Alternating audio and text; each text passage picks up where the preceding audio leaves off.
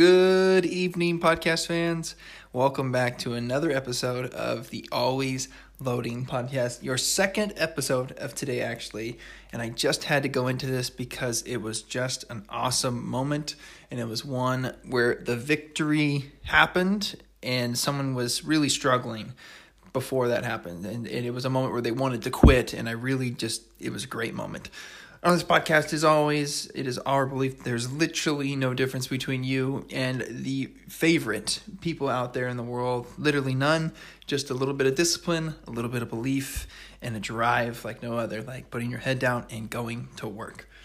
Today at practice, I sincerely believe in setting up as many mental drills rather than physical drills as possible, because shooting in practice with nobody guarding you, with nothing on the line, is about as easy as it gets, as long as you've done enough reps.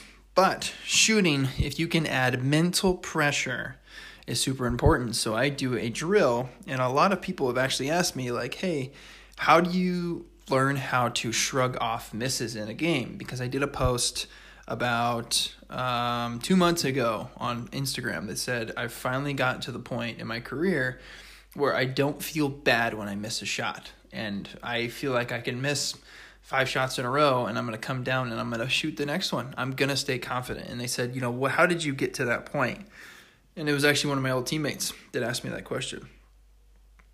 And one of the biggest things that I've done is during my workouts, I make myself make 5 in a row before I'm done with that one spot, and then I move on. And when you do that, I don't care if you've missed like 40 shots out of 55 and you're making yourself stay there. It's one of those things where it's like, well, at some point I'm going to get hot and I'm going to make it. Like, I have to. I can't eat until I do so. So I've started to implement this with my teammates as well, where we'll do 10 in a row from a spot, or 10 shots from a spot, and then the last 3 you have to make in a row. And you have 2 teammates waiting for you to finish, so you don't want to make them wait very long, especially if you start missing. And then you also don't want them running around rebounding for you. There was one spot where I missed I just really struggled from the right corner, and I had missed a lot. And it took me a long time just to get to 10, and then I had to make 3 in a row, and it took me another 15 shots to make 3 in a row, because you make 2 and then you miss 1 and then you miss another, and you start to feel bad because you're like, oh, I'm sorry, teammates, I got you. Where else have you created an environment where it's the same thing as in a game? It's the same thing. In a game, you need to make a shot because your teammates are counting on you to make a shot. And then after you do make the 3 in a row, you have to go to the foul line and you have to make that free throw. And if you don't, you have to go back and make 2 in a row before you even have a chance at the free throw again, before it's your chance for your teammate to get a turn. So it puts that pressure on you because you're like, fuck, I don't want my teammate rebounding forever. And so I create as many mental situations as possible. And this one kid today, it was so freaking cool. I came down on the other side because he had been shooting for at least 15 minutes in this one spot. So I came down, I started rebounding. We were all done on our side. He was the last shooter. And so now we have 5 people rebounding for him. And he'd make 2 and miss 1, and then he'd miss. And he wanted to give up, and his body language was horrible. And I was like, hey, man, we're literally going to be here until you're done. He's like, no, you guys are waiting on me. I'm just done. And he was done. And I was like, all right, well, he goes, I literally can't make 3 in a row. I was like, okay, well, if that's the way you think, I need you to take 6 inches steps in. I need you to step in 6 inches, and I need you to make 3 in a row. And I was like, and here's the reason why.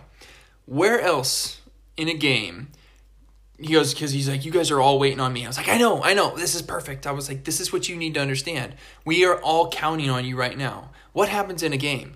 Everybody's counting on you. We need to be able to trust you, pass you the ball, and get the job done. And right now, we're saying we trust you, and we're going to be here until you make 3 in a row. I was like, you need this to happen. And so he was like, fuck, all right. And so he starts shooting, and then he steps back to where he originally was, where he told me he couldn't make 3 in a row. He made 2, and then he missed. And then he made 2, and he missed again. He's like, fuck, and he was so upset with himself. Excuse me. He was so upset with himself.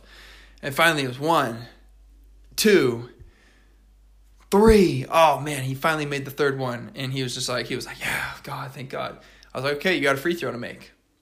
And if you don't make this free throw, you have to go back and you have to make 2 in a row before you even get a chance at the free throw.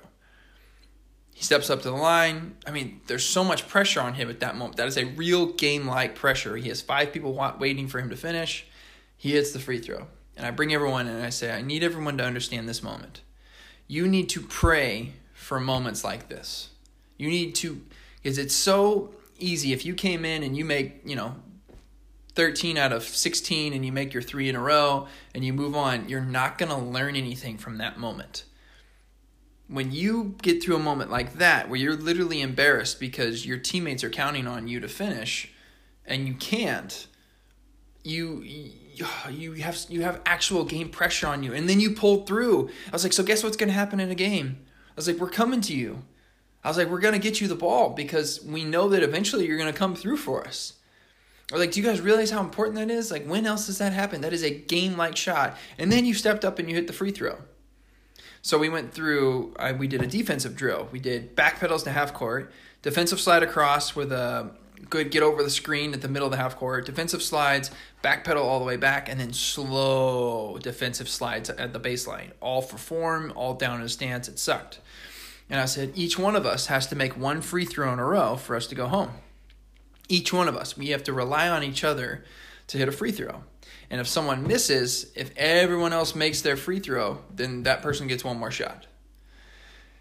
And 3 of us made it. 1 person missed, and it was up to that guy, the one that had wanted to quit, the one that said he couldn't make 3 in a row. It was up to him to make the shot to give the other person another chance to make it. And everybody knew he was going to make it, and that's exactly what I told him.